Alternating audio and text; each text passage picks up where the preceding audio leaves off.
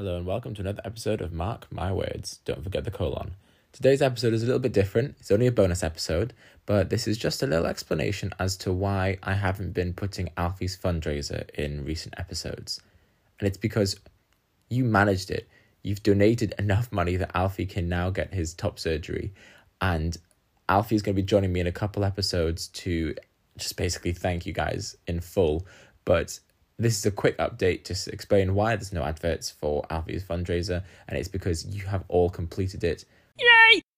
I cannot believe how we've managed it, but we have. So thank you so much if you donated, if you shared, if you got involved, or even if you just educate yourself on the trans community and queer rights.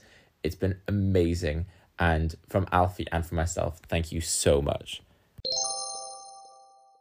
And if you have no idea what I'm talking about, or this is the first time you've heard about Alfie, I don't know how, but head over to episode 7 of the first series, where I'm joined by Alfie and we discuss all things trans and top surgery and transitioning. It's a fantastic episode and one of my favourites of the entire podcast. So head over to episode 7 if you haven't already heard it. And if you have, stick around and listen to another episode, because I have new episodes every Saturday at 4 p.m. on all podcast platforms. So until the next time, thanks.